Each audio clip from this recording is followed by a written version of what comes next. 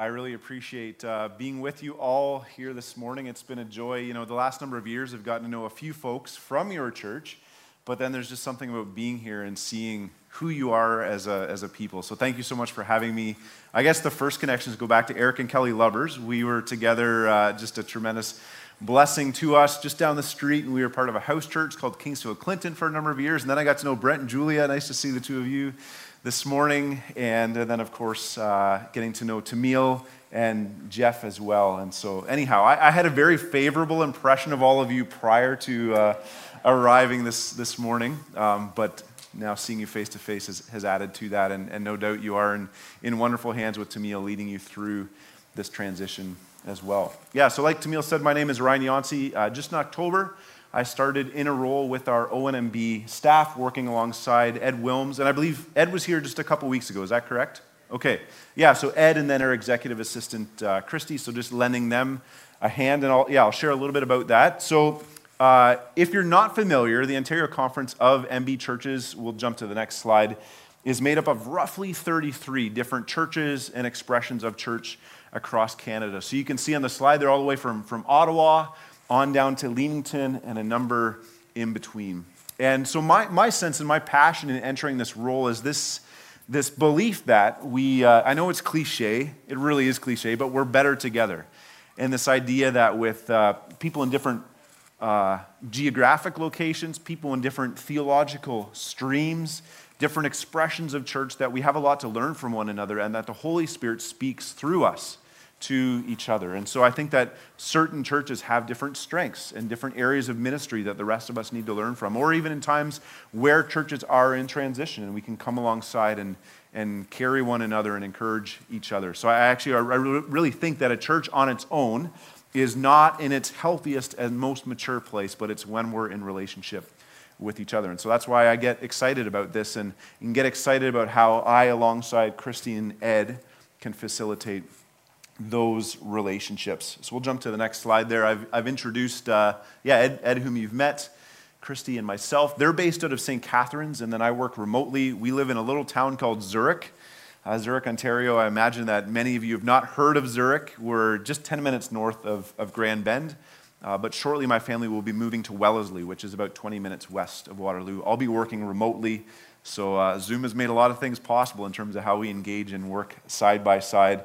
And then our vision as the Ontario Conference of MB Churches is to glorify God by multiplying disciples of Jesus Christ through our member churches, one of which is Evergreen Heights, by facilitating collaboration, by providing accountability, and encouraging blessing. And then our strategic initiatives, we'll jump to the next slide there, establishing a holistic gospel presence. Holistic, just the sense of, some churches it's all word, and some churches it's all deed. We want to preach the word, we want to get people saved, and that's our narrow focus. And then others, we want to serve, we want to care for the poor, we want to work in areas of justice. And we have this sense that the gospel is holistic. It's not only individual salvation, it's not only about meeting tangible needs, but it's both together. The good news of Jesus is holistic. It cares about our future destination, our eternal security, but it also cares about the here and the now. We want to be developing leaders. We want to be building community, which I've referred to already. And then we want to be multiplying churches. And that connects in a little bit with my role. So 50% of my time will be given to exploring new expressions of church planting, and all kinds of different ways that we can form disciple-making communities. Our society, we're moving further and further into post-Christian society, and that raises all kinds of questions. How do we engage people with the good news of Jesus? And so I'm not any kind of expert in this area, but what I am is a facilitator. And so when I hear that God is stirring things in different contexts, and I'll ask questions maybe to direct the stirring in those places, and then I want to connect churches with different resources, different ministry partners to kind of nurture that, whether it's a formal church plant, whether it's neighborhood mission. So anyhow, that's part of what we're up to, and that's an area that I give attention to as well. One of our highlights, we'll jump to the next slide, one of the highlights in our last number of months is our pastors' credentialing and orientation. We gathered 30 of our new pastors across Ontario. There were a few that came from Western Canada, and we were in St. Catharines. And basically, it's kind of a fire hose for a couple of days of saying, this is who we are as the MBs.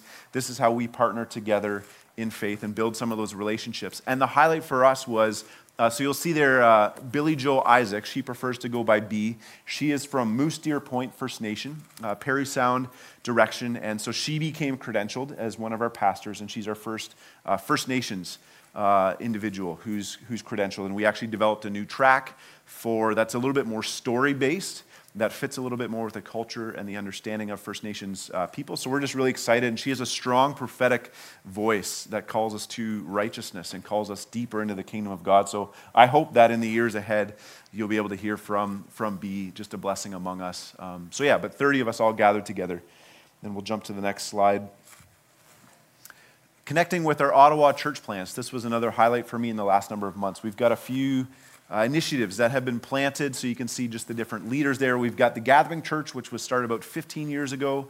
We have Bytown Community Church, led by a fellow named Dan Cook Reed, and that's kind of a new church in the last year and a half that he's initiating. Southeast City, they've been together for 4 years. Can you imagine planting a church within? It's been hard enough on our established churches, much less planting a church about 18 months before COVID hits, but they're persevering and doing some really neat gospel witness presence in their neighborhood. And then Manotick Community Church as well. They'd have been planted about 5 or 6 years ago just outside of Ottawa. So it's just to share with you that God is doing good things. People are meeting Jesus, and no doubt it's a long haul through COVID for all of us. It's been a grind, but God is at work, and just so excited to be with those partners a number of hours away. And then for our last slide here, I want to encourage you to stay connected with ONMB. So if anything that comes up, feel free to email us, info@ONMB, and then it will get directed to the appropriate person. Follow us on Instagram @ONMB Events, Facebook @ONMB Events,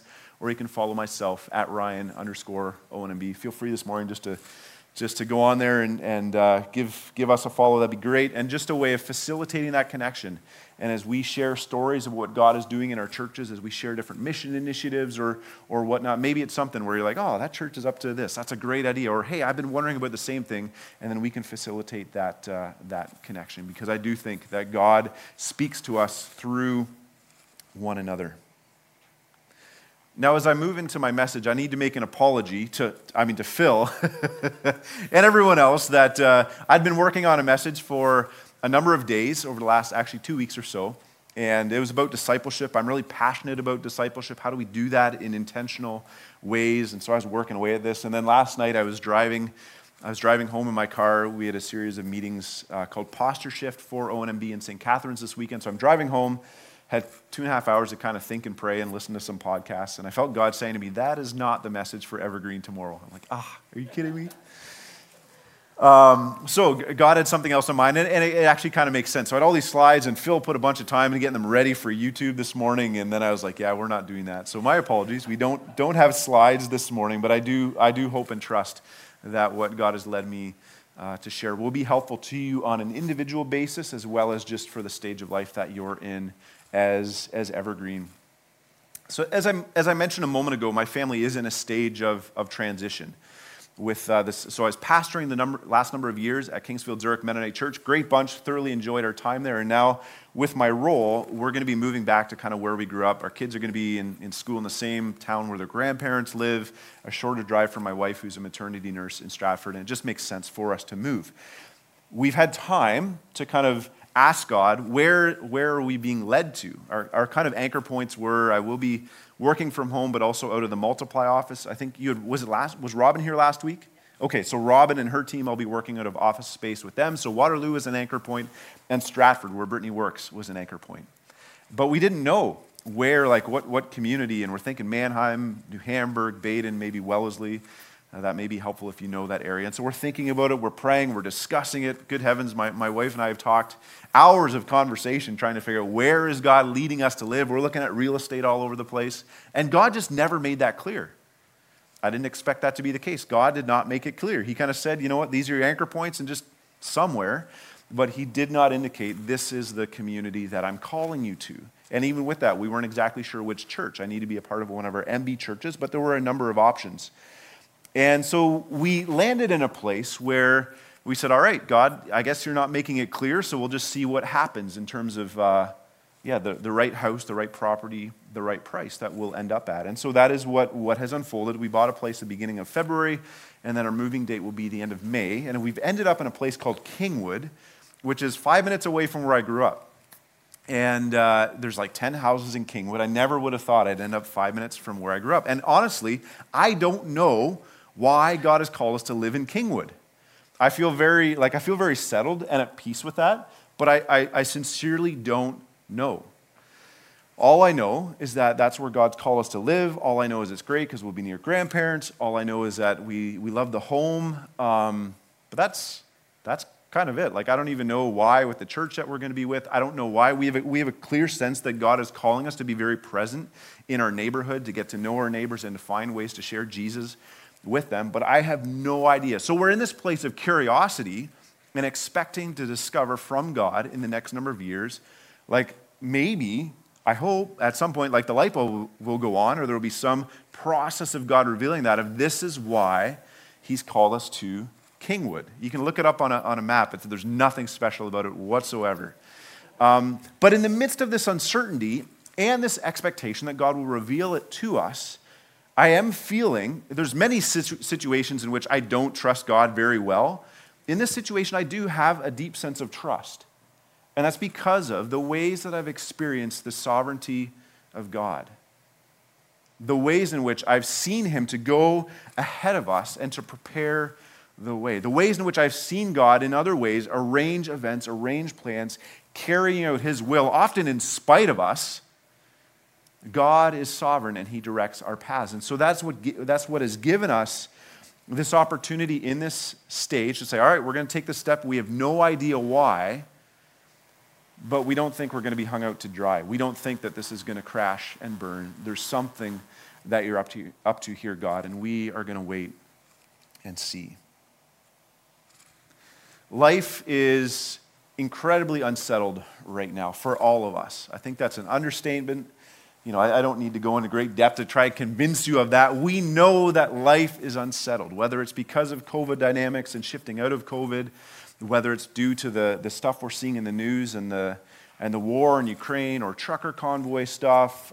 Just all of this. It's hard. And I know that you're in a season as well of transition with Jeff and Carrie having moved on, and it raises those questions of like, God, where are you taking us? Why now? What does this mean? What do you have? And it's in these moments of unsettledness where life can be hard and it can be confusing and we can feel that anxiety, that lack of trust rise up. I know that I can. And I imagine that there are other pieces in your life. Maybe you're caring for an aging parent. Maybe your kids are getting ready to move on out of home. All kinds of instances in which we experience that unsettledness, those questions. How is this going to unfold? God, what are you doing here? But I believe that being settled in, being founded on this truth and this belief in the sovereignty of God makes a significant difference in our capacity to walk through these situations. A classic verse for this is Romans chapter 8, verse 28. I'm sure you've heard it. Some of you may have memorized it, where it says that we know that God works in all things for the good of those who love him, who've been called according to his purpose. A verse like this can become cliche, and we can just slap it on anything and everything and say, it'll be fine, God's got me, everything's going to be totally perfect, because God works everything out for my good. We can individualize it, we can over-spiritualize it, and say, like, I'm not going to experience any bumps along the way because God's got me, he works everything out for my good. And I think that that's maybe taking it a bit too far. I'm not a fan of the saying that there's a reason for everything. I don't think there's a reason for everything. I think that there are horrible, tragic events that happen that are not God's will for you. And I imagine that you can think of all kinds of instances in your life, lives around you, where something senseless happens, something incredibly traumatic, something that you look at and say, that's pure evil. These are not instances where God has said, all right, this exactly is what's going to happen because I need to accomplish my purposes. That's not how God works. I have friends, I'm not a Calvinist. Calvinists believe that God directs, and there's varying degrees of Calvinism, but they believe that God directs every single event. I had a a residence director when I went to Bible college at Briarcrest, and he said that when you play a game of hockey, God is directing every single bounce and movement of the puck. There is nothing that happens that he hasn't divinely arranged and directed. So there are many of our Christian sisters and brothers who believe along these lines. I've got lots of great friends who are, and that's fine. It's not the end of the world, but I don't believe that that's a faithful reading of Scripture. I don't believe that everything happens for a reason. And yet, we trust in and we follow a God who directs the circumstances of this world, whether it's the broken realities of the fall that play out in our world, whether it's decisions of sin, injustice, evil around us. God has this marvelous capacity, because he's the king over all things, to work these things out for his good. God knows how to take things, and I think he probably finds a lot of delight in using pain and hardship, and not to gloss it over, but to use those to bring forth what is good. I had a Bible college professor describe it once as if you look in life, and he drew it out on a whiteboard, and if I'd have had this sermon well prepared, if God could have told me on Monday instead of last night that this is what ought to be preached, I would have had a nice diagram for you here. But picture it as if it was a large arrow. So if you can picture just the arrow, that probably looks nothing like an arrow. So a large arrow. That is God's purposes, and he's directing his plan to unfold in human history. His plan to renew all things. His plan to draw people into relationship with him. His plan to extend his righteousness. So that's his plan. He's working it out. And then within that, there's all kinds of little arrows that go this way and that way and backwards and forward, and they're swirling all over. And these are our decisions. That God doesn't direct our decisions. He doesn't direct every minuscule event. There are things that are horrible that happen to us. There are things that are horrible that we do to other people. But God uses all these little squiggly arrows, and he directs them within his big arrow of human history and his sovereign plan for our lives. That we can't thwart his purposes. My arrow could go every which way, but it's not going to thwart God's purposes. I can choose to step out of God's purposes. I can say, no, I'm going the other way. But ultimately, God's purposes will prevail. Colossians chapter 1, verses 16 to 17 also offer some really good insight into this idea of God's sovereignty. Colossians chapter 1, verses 16 and 17. And they say, for in Jesus, all things were created, things in heaven and on earth. That's pretty straightforward. I mean, we learned that maybe our first year in Sunday school as a kid. All things were created in him. In heaven and on earth, visible and invisible, whether thrones or powers or rulers or authorities, all things have been created through him and for him. He is before all things, and in him all things hold together. Everything holds together. Now, we could spend a lot of time kind of thinking about that, wondering about that. What exactly does that mean? But that suggests to me that when God holds all things together, there is nothing that takes place outside of his control. He has this active presence on a cosmic scheme, and then even within our individual lives, he has this active presence of holding things together, holding us in his care. This doesn't mean that life is perfect. It doesn't mean that it's completely straightforward. And actually, I'm just going off the cuff here, looking at you, Eric and Kelly. I remember when you were in Clinton and you were wondering, God, where are you taking us? Like, how does this make sense when the Blue Water Youth Facility closed, right? And we're having those conversations. It was hard, right? Dreaming about this or that, and things weren't necessarily coming through. But you didn't know that God had this story for you to be here in Simcoe. But God was leading you forward in his will, even as it was a hard journey to get there, even as it was maybe a little bit messy. And our prime example that we see of this in the scriptures is the story of Joseph. The story of Joseph. And it covers quite a few chapters. We're not going to work through it, but I'll just summarize it for you. Joseph was, so Abraham was set out as like the father of the Israelites. It was his family who was going to pour out blessing into the world. It was through Abraham's family that God was going to bless all nations, to establish his kingdom, to send a rescuer who would become Jesus. So you had Abraham, you had Isaac, you had Jacob, and then Joseph was the son of Jacob. So I guess that would have made Abraham his great-grandfather. Now, God had some big plans for Joseph, and he revealed these to Joseph in a dream. The first dream was this vision of him and his brothers, and they were out in the fields, and they were gathering sheaves, bundles of grain. And Joseph's brothers, he had 11 brothers, and his brothers' sheaves bowed down to his. And then he had a second dream in which the sun, the moon, and the stars, which represented his mother, his father, and his siblings, they bowed down to him. It's just ridiculous. Like, this is quite a grandiose vision. The sun, the moon, and the stars bowing down to him. Can any of you imagine ever your siblings and your parents bowing down to you? Like, that's just ridiculous. I know my sister would have something to say about that. Joseph very unwisely did not keep this to himself. He could have received that. I don't know exactly. You know, we have to do a little bit of guesswork with the text. I don't know exactly what God was wanting him to do with that news, if it was to hold on to it and just know that there's some divine purpose that's going to be worked out. But Joseph proceeded to tell his family. They weren't too impressed. His brothers, they developed a little bit of a bitter edge toward him. And it turned out that eventually they sold Joseph into slavery. So Joseph was taken as a slave into Egypt. He ended up working in the household, managing the household as a slave in a high-ranking official's home. Within that home, so Potiphar, the official, his wife, took a shine to Joseph.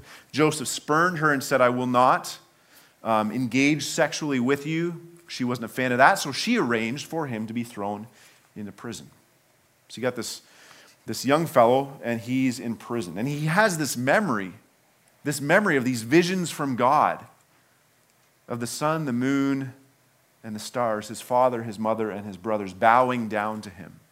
But here he was in a prison cell, probably wondering if he would ever get out. No idea what his future would look like. But surely, I can't imagine there was any way that he was like, oh yeah, like that's, someday I'm going to get there. I'm going to guess that seemed like a faint memory that he probably chalked up to him just being crazy in those earlier years. Joseph spent an extended period of time in the prison. In that prison, there was the cupbearer for Pharaoh. Pharaoh was the king of the empire, the leader of Egypt. And his cupbearer had ended up in prison. His cupbearer and then another fellow, they had some dreams. Joseph interpreted those dreams.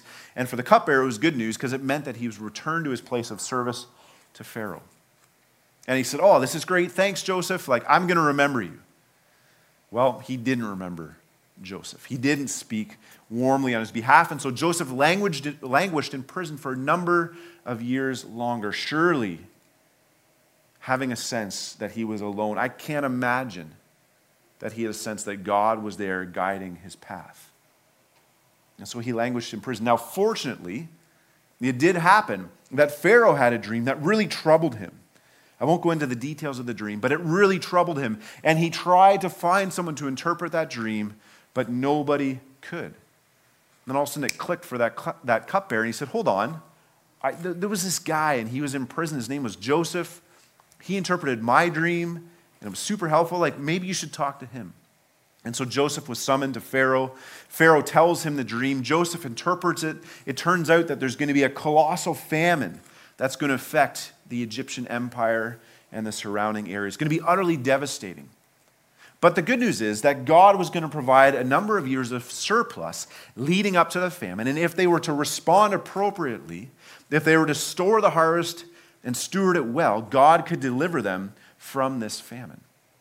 And so Joseph interprets this, and Pharaoh is pleased, and Pharaoh puts him second in command because of, I would assume, the access that he has to this divine insight. Quite possibly because he had very good management skills, but Pharaoh wouldn't have even known that in the moment. So Joseph rises to the second highest position of influence and authority within the whole Egyptian kingdom.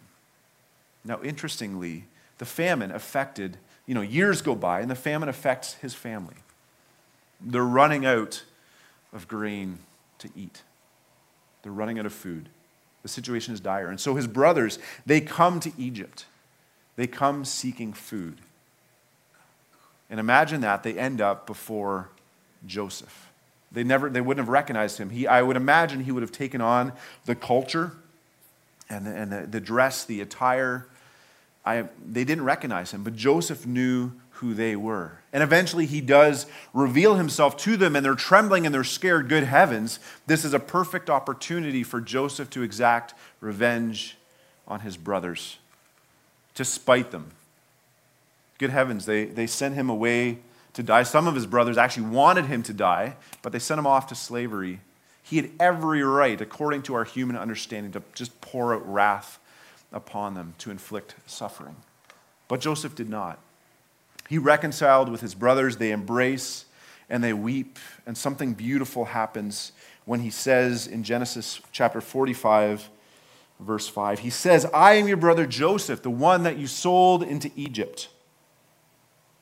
And now don't be distressed and don't be angry with yourselves for selling me here, because it was to save lives that God sent me ahead of you.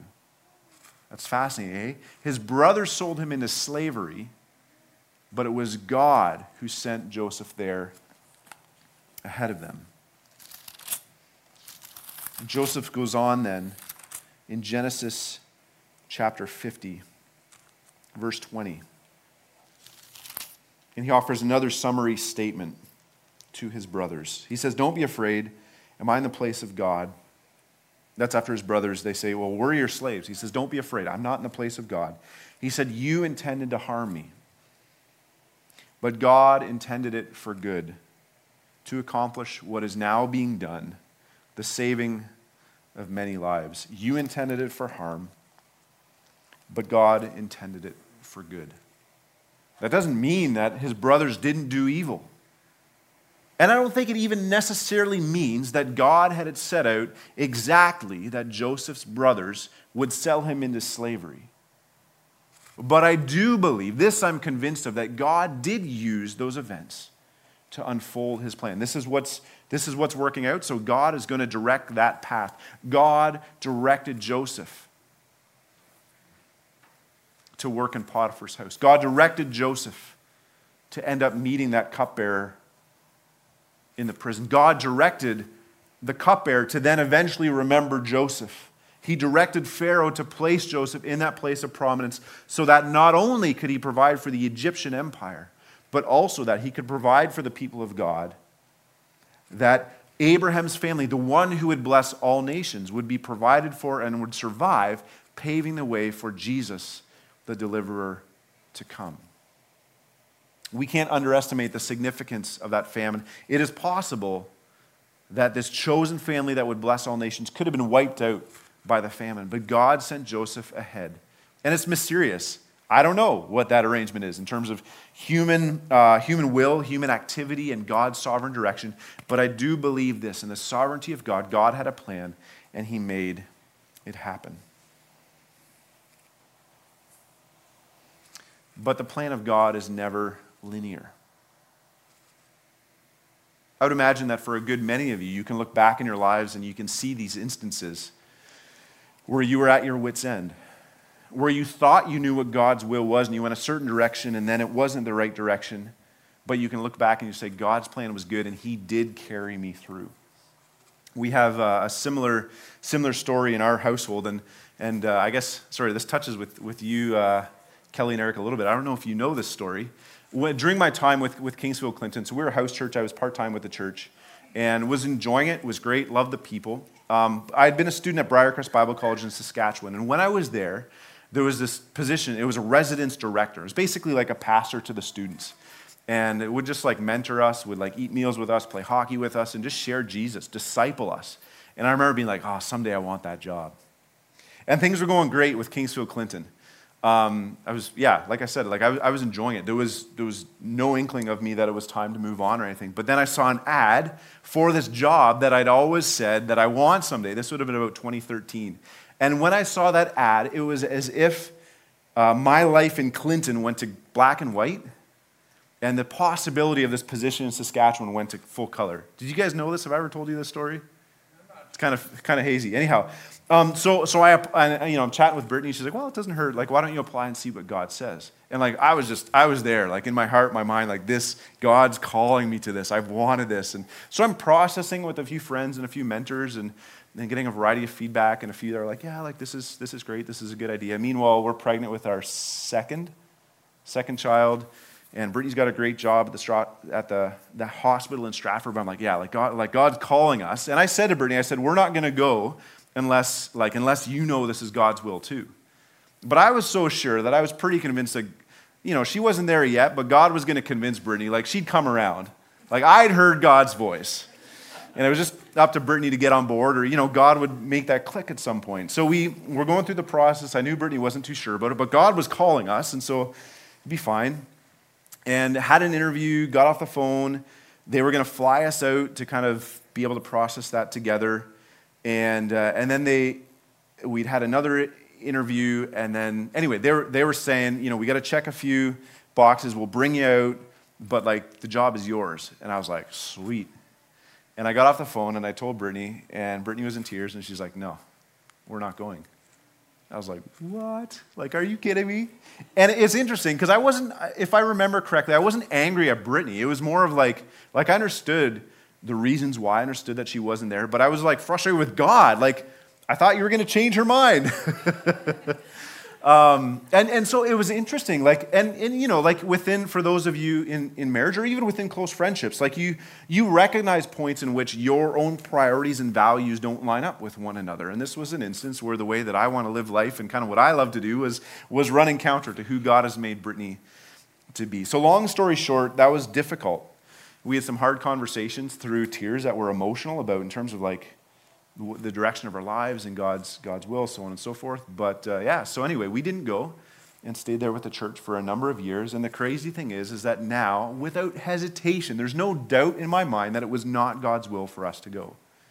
That God had a reason for us to continue on with the church for a number of years, and then we transitioned into the church, Kingswood Zurich Mennonite, that had planted Kingswood Clinton. And I just have a very clear sense now that was not God's will for us, and he had to use Brittany to let me know. But I share that simply to say that I've experienced this in terms of like, it's really confusing to know God's will sometimes.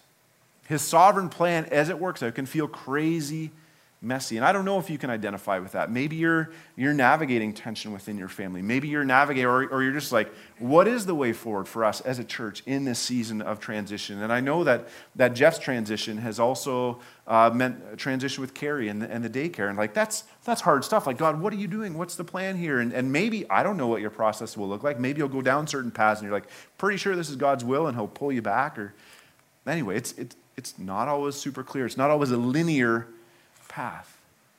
And yet I firmly believe that God has us in his hands. It doesn't mean we won't make missteps. It doesn't mean there won't be hurt along the way. But God has us in his hands, and he has a plan that he's carrying out, and he will direct you in good ways if we're open. Well, even when we're not open to that. I wasn't open to that, and God still directed me. But that gives a lot of hope. When we're heading through uncertainty, it can feel very paralyzing. But for myself, that adds so much hope and so much trust to know that God has got me. God has got me. It's not going to look exactly how I think it might, but God has got me. And really, I mean, this is the story of the gospel. This is the story of the good news. It's remarkable, even with the story of Jesus, that those who thought that they were thwarting, they thought that they were doing away with this radical prophet. And there's this high priest by the name of Caiaphas. John 18, verses 12 to 14. You know, the religious leaders, they'd been hatching a plan to get rid of Jesus. He'd been causing trouble. And earlier on in John 11, Caiaphas has said that it's actually good for one man to die for the people. We'd rather kill this one guy who's causing all kinds of disturbance rather than him ignite some kind of a revolution where more will die. And then John 18, it says, the detachment of soldiers with its commander and the Jewish officials, they arrested Jesus and they bound him.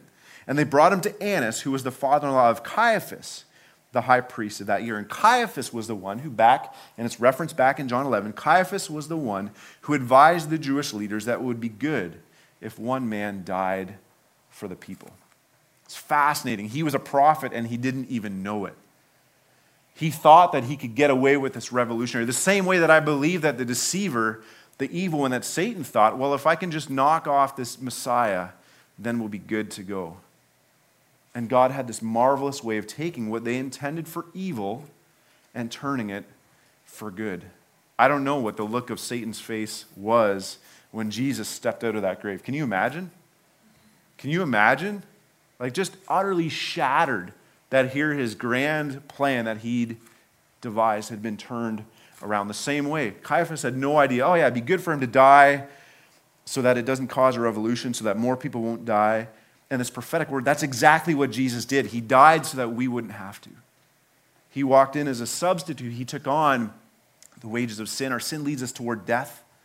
Our sin is so destructive. It creates strain and distance in our relationship with God. And Jesus said, I'm going to step in. I'm going to stand in on your behalf. I'm going to be your substitute. I'm going to die, one man dying for the many. It's astounding to me how God works this out. And now in many of the instances where we feel unsettled, it's not that we are doing terrible things and God thwarts that. That certainly is the case some of the time, but I'm not saying that's all the time. But this simply shows God's sovereign capacity to carry out his will, to direct our plans, to carry us into the future in good and wonderful ways, regardless of what we understand, regardless of what we do or what we don't do. And I'm so glad. I'm so glad that I serve a God who operates in this way. I'm so glad. In Jesus we have redemption. These are the words of Ephesians chapter 1, verse 7. We have redemption through his blood, the forgiveness of sins, in the accordance with the riches of God's grace that he lavished on us. Satan was trying to destroy us, and God just stepped in and said, all right, I'm just going to pour out my love through this event. I'm going to forgive them for their sins. I'm going to set them free. Our God is a God who's sovereign, and that gives hope. And so in this instance that we're in the thick of, and let's be clear, we had to sell our house like a week ago, and I was stressing out about it. I don't have this figured out. Like on an objective level, it's like, oh yeah, God's got this, we're fine. But then as you're waiting to hear offers, like can you attest I was maybe a little bit stressed out a week ago? Could you tell? Yeah. I was still stressed out about it, like, oh my goodness, like what happens if this or that or whatever. But ultimately, we can walk through these situations and these scenarios. And I believe that for you, the people of Evergreen, in this season, we have all of our personal instances, but no doubt for our church, it does add this unsettled nature that you can trust, that even if it's not easy, even if it's not clear, God has got you. He's gathered you together as a people. He's directed when Tamil was a babysitter for Richard Martin's kids, you had no idea, right? Richard Martins didn't know. You folks didn't know that Tamil would be here shepherding you through this time of transition. That's the sovereignty of God at work. It's remarkable. And so that gives us hope to trust in the days, the months, the weeks ahead, that whatever it looks like, God has got you, he will carry you, and he is good. And so it is for us in our transition. I don't know why I'm going to live in Kingwood, 10 houses, 5 minutes from where I grew up. If you'd have told me when I was 19, I was like, no, I'm not going to live in Kingwood. But I'm curious. I could be overwhelmed by fear. What if our neighbors aren't great? What if we pay too much for the house? What if this? What if that? What if we end up... I don't know. I'm curious because God is sovereign and he has this way of carrying out his good plan. So I invite you to sit with that through the remainder of today. Maybe tonight as you fall asleep, and just think through, where are the instances of unsettledness where I need to trust in God? And actually, maybe before you do that, to think through, where are the instances in which I've experienced the sovereignty of God? Because I do think that we all have our stories. And again, hear me clear, that does not mean that everything that happens, you may have experienced incredible trauma. That was not God's will. When you've been sinned against, when you've been harmed. That was not God's will. That wasn't God doing that for his purposes. And yet he's holding you and he's carrying you and he's leading you into his good future. God is sovereign. So, the two pieces. Reflect back on where you've seen the sovereignty of God. Reflect back. And then reflect forward. Where am I experiencing unsettledness that I can trust more fully in God because of his sovereignty.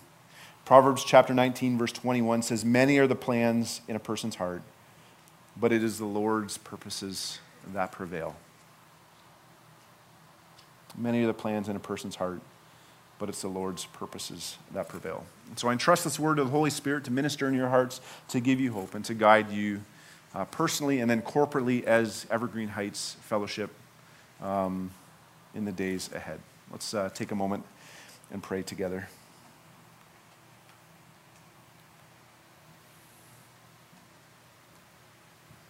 God, we give you thanks that you even care about us.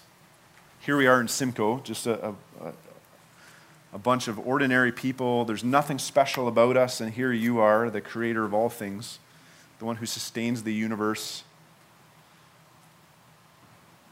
And yet you care about us. So we honor you and we give you thanks. And we entrust ourselves to your sovereignty. God, and I pray for each one of us, because we confess, we carry fear. We carry selfishness and just this, if I can just take care of my own destiny. I mean, that's true for me, and I'm going to guess it's true for many here. We confess that to you, we hold that to you, we surrender it to you. And God, we ask, Holy Spirit, that you would transform our hearts, that we could walk in light of your sovereignty. I pray for Evergreen Heights this morning. God, I pray that you would fill them with your Spirit. I pray that you would give them hope, and I join with them right now in praying for those whom you will call to lead them in the years ahead. I pray that you'd bless Tamil, sustain her, bless the elder board, give them courage and give them vision. But we pray now today for that person, whomever they may be, that will come to lead.